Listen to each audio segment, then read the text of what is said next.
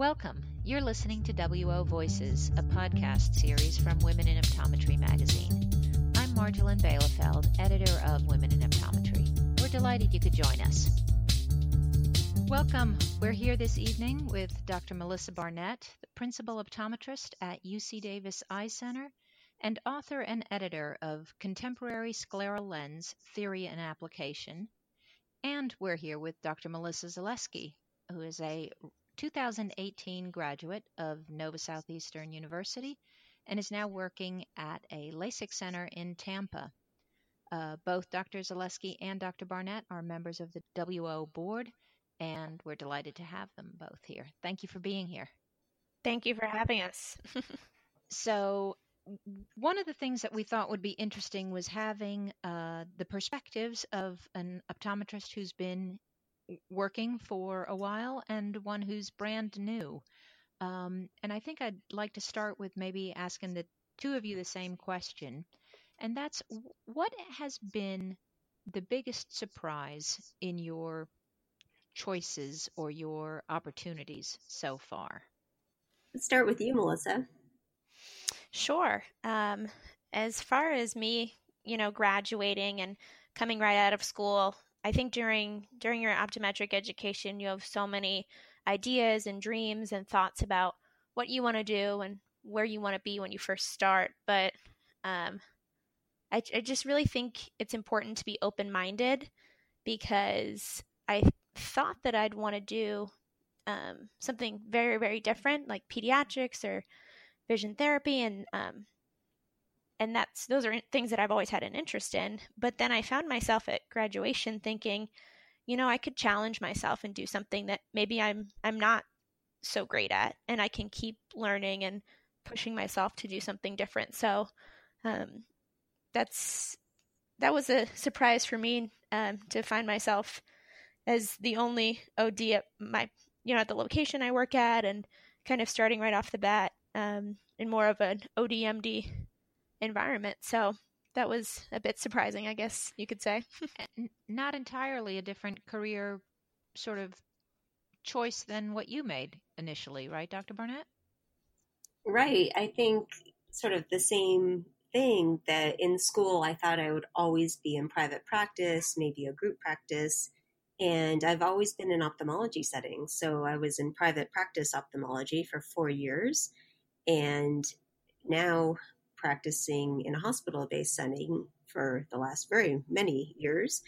And I think the thing that has surprised me was my interest in specialty contact lens. Even though I've worn gas permeable contact lenses since I was a child, in school I really enjoyed it. I always enjoyed the disease aspect of optometry and the medical aspect, but didn't know I would dive this deep into specialty contact lenses and scleral lenses. But it's been absolutely fantastic, and I wouldn't trade it for anything. It's an amazing way to be able to help people and change their lives. I'm curious to hear, Dr. Zaleski, if you felt like there were enough opportunities for you as a graduate. Or did you feel funneled in a certain direction, or were you really able to kind of say, look at everything that's here? Yeah, I think obviously we picked a fantastic career because there are opportunities everywhere. But I think you come out of school wondering, is this the right opportunity for me? And that was difficult. I took my time. I actually finished my master's in public health in it was June and July. So I didn't start working until mid-August after moving. But anyways, I just wanted to find the right job. And I think that was a little more difficult, especially because residencies do offer a lot of open tracks for you. But I knew that for me, I wanted to finish my one degree before I tried to jump into the next education setting. So one question is, how did you choose optometry? So my story is probably a little unique. My parents are both physicians. Neither are optometrists, but I grew up in healthcare, and I really enjoyed studying anatomy and biology. in college. So I knew I wanted to do something to help people and have a purpose and know that I'm going to work every day to make a difference, so that I always could get myself out of bed and say, this is important. You're making a difference and you're helping people. But my parents worked a lot and they were on call, and two physicians in the family was difficult because they were always on call. So I wanted to find something that fit me better, that I knew I could, have a family and have a good balance, but also make a difference every day. So I searched around a lot, and I hated dentistry. And there were a lot of things that just weren't right for me. And then I talked to my optometrist, and she and my roommate, junior or sophomore year of college, was thinking about optometry. She actually will be graduating this upcoming year from PCO. And I'd always kind of had interesting eyesight and had trouble reading in elementary school. No one realized it was because I was an antimetrope. But kind of realizing those things made me really have this appreciation of what you can do as an optometrist. It's obviously very vast, so it wasn't so specified. I could make it kind of my own, but at the same time, anything you do in this profession, you're helping someone see. And I mean, how do you argue with an everyday calling like that? So I found it and searched, and it was the right fit. It's a great story. Thank you. Dr. Barnett, you mentioned that you wore GP lenses as a little girl. Did that pique your interest in optometry? It actually did. So when I was sort of looking into different careers in college, I interviewed a lot of optometrists, including my childhood optometrist, and also interviewed a lot of pediatricians. And for whatever reason, the optometrists were very happy with their careers, and the pediatricians were all kind of grumpy and weren't excited about what they were doing. And the kind of very neat part of the story is that I've reconnected with my optometrist.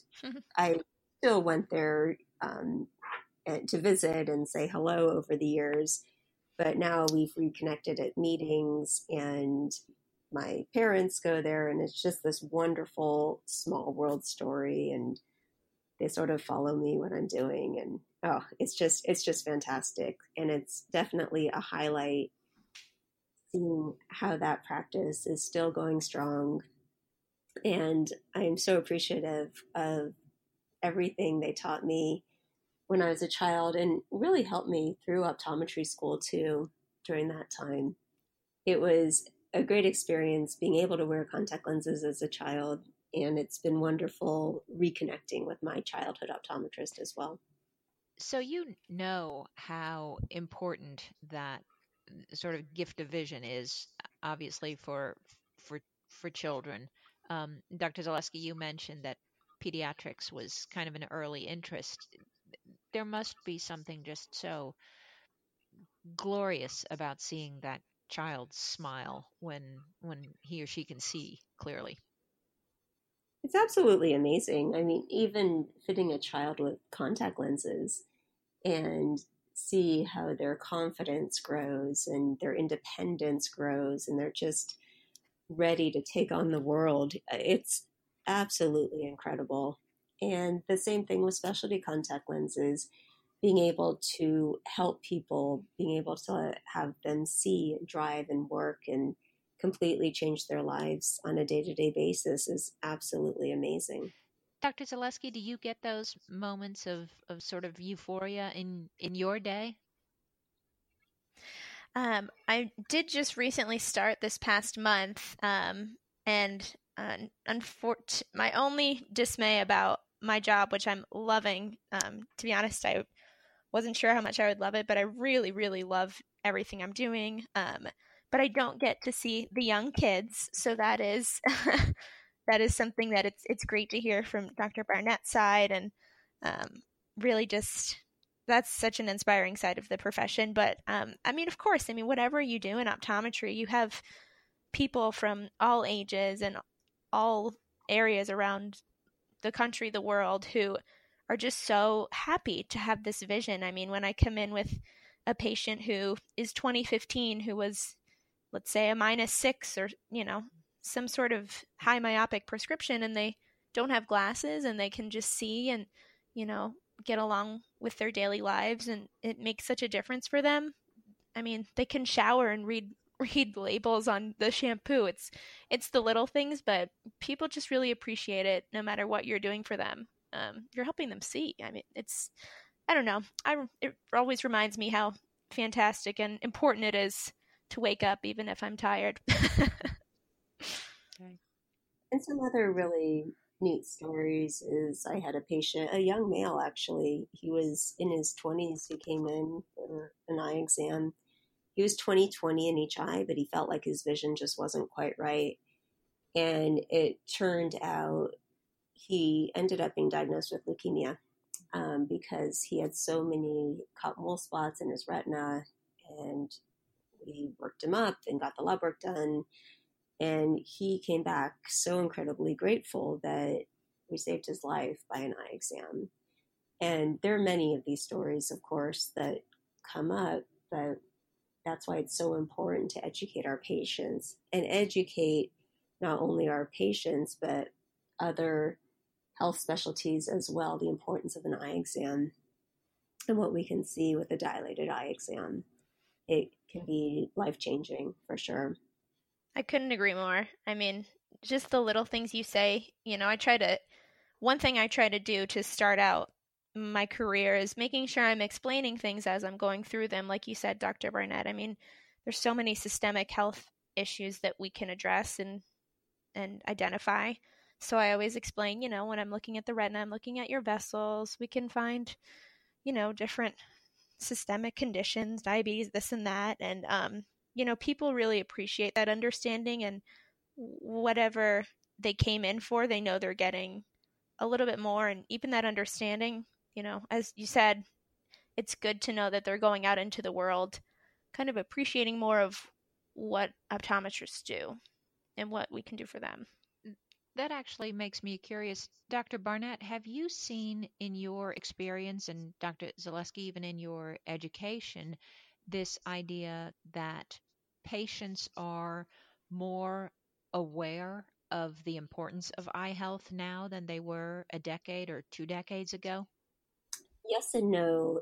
So many patients understand the importance of a dilated exam. For example, a patient with diabetes, they want to know if they have diabetic retinopathy. A patient who has hypertension, for example, someone who has sarcoidosis, they know that they're coming in, they do, or HIV, they want an answer to know if they have retinopathy. They were referred for a specific reason and want a letter sent out.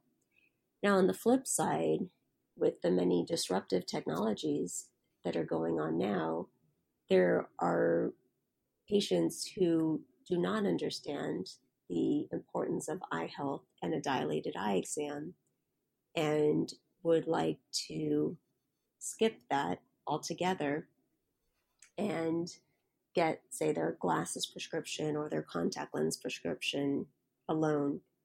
So I think it's even more important now than it was 10 or 15 years ago to explain the importance of a dilated exam and to bring these cases to life of the things that we see. I've seen a melanoma in a 20-year-old woman who, fortunately, because she's treated, she's still alive today. And it's sharing this with our patients, and it's sharing this with the whole entire community, the importance of an eye exam. And I would love, Melissa, your view too on this question. I mean, of course, this is my amateur experience, but from that, I would say that it seems from other opinions and from speaking with more experienced professors and clinicians in general that, of course, people have somewhat of a better idea of the importance of ocular health at this point. But then again, I go into every single exam, and whether it's my mission or not, I feel like I'm teaching or enlightening my patients about even one small thing, and they're leaving a little more informed, whether it's the 20-20-20 rule or, we can see diabetes in the back of the eye, or one thing to another, pressures, glaucoma. I mean, there are just ways that everyone is continuously learning. And I think Dr. Barnett said it beautifully that, it is our duty to continue to educate and help our patients to better understand that we are here from an ocular health perspective, and we're here to help them more than just to give them glasses, but to make sure that their ocular health is pristine. So maybe, Dr. Barnett, you can give some advice or how you come to the decision of how to prioritize what you can talk to patients about, because obviously time is limited and there is a growing body of evidence that ocular health is entrenched in systemic health in large ways. Do you talk about UV, dry eyes, vitamins, backup eyewear? I mean, you could spend 45 minutes with every patient if you wanted to. Oh, that would be luxurious. Yeah, but not realistic. No, I think just from years of practicing, I do talk about a lot of different things because I like to give my patients lots of recommendations.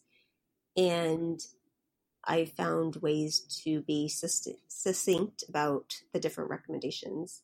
So yes, I talk about dry eye, I think, with every single patient, and vitamins and UV protection and taking breaks on the computer and blinking their eyes and staying hydrated. And then if they're diabetic, I'm talking about diabetic retinopathy. And there are different ways of approaching, say, diet and weight loss, and it kind of varies quite a bit, but I like to talk about a healthy diet and exercise, and patients tend to know what I'm talking about.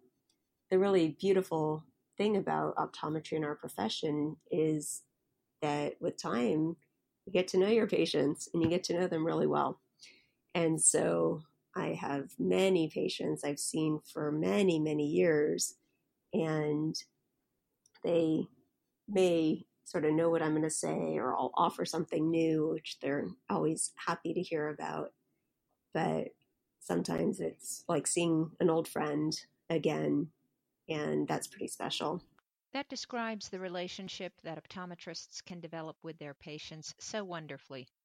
Dr. Barnett and Dr. Zaleski will be joining us again for another podcast where they'll have a chance to ask each other some questions and also talk about the way they stay grounded. Thank you so much for being with us. Thank you for the opportunity. Thank you so much. Thank you for listening. I hope you join us again next time on WO Voices. If you'd like to be part of our podcast series, please contact us.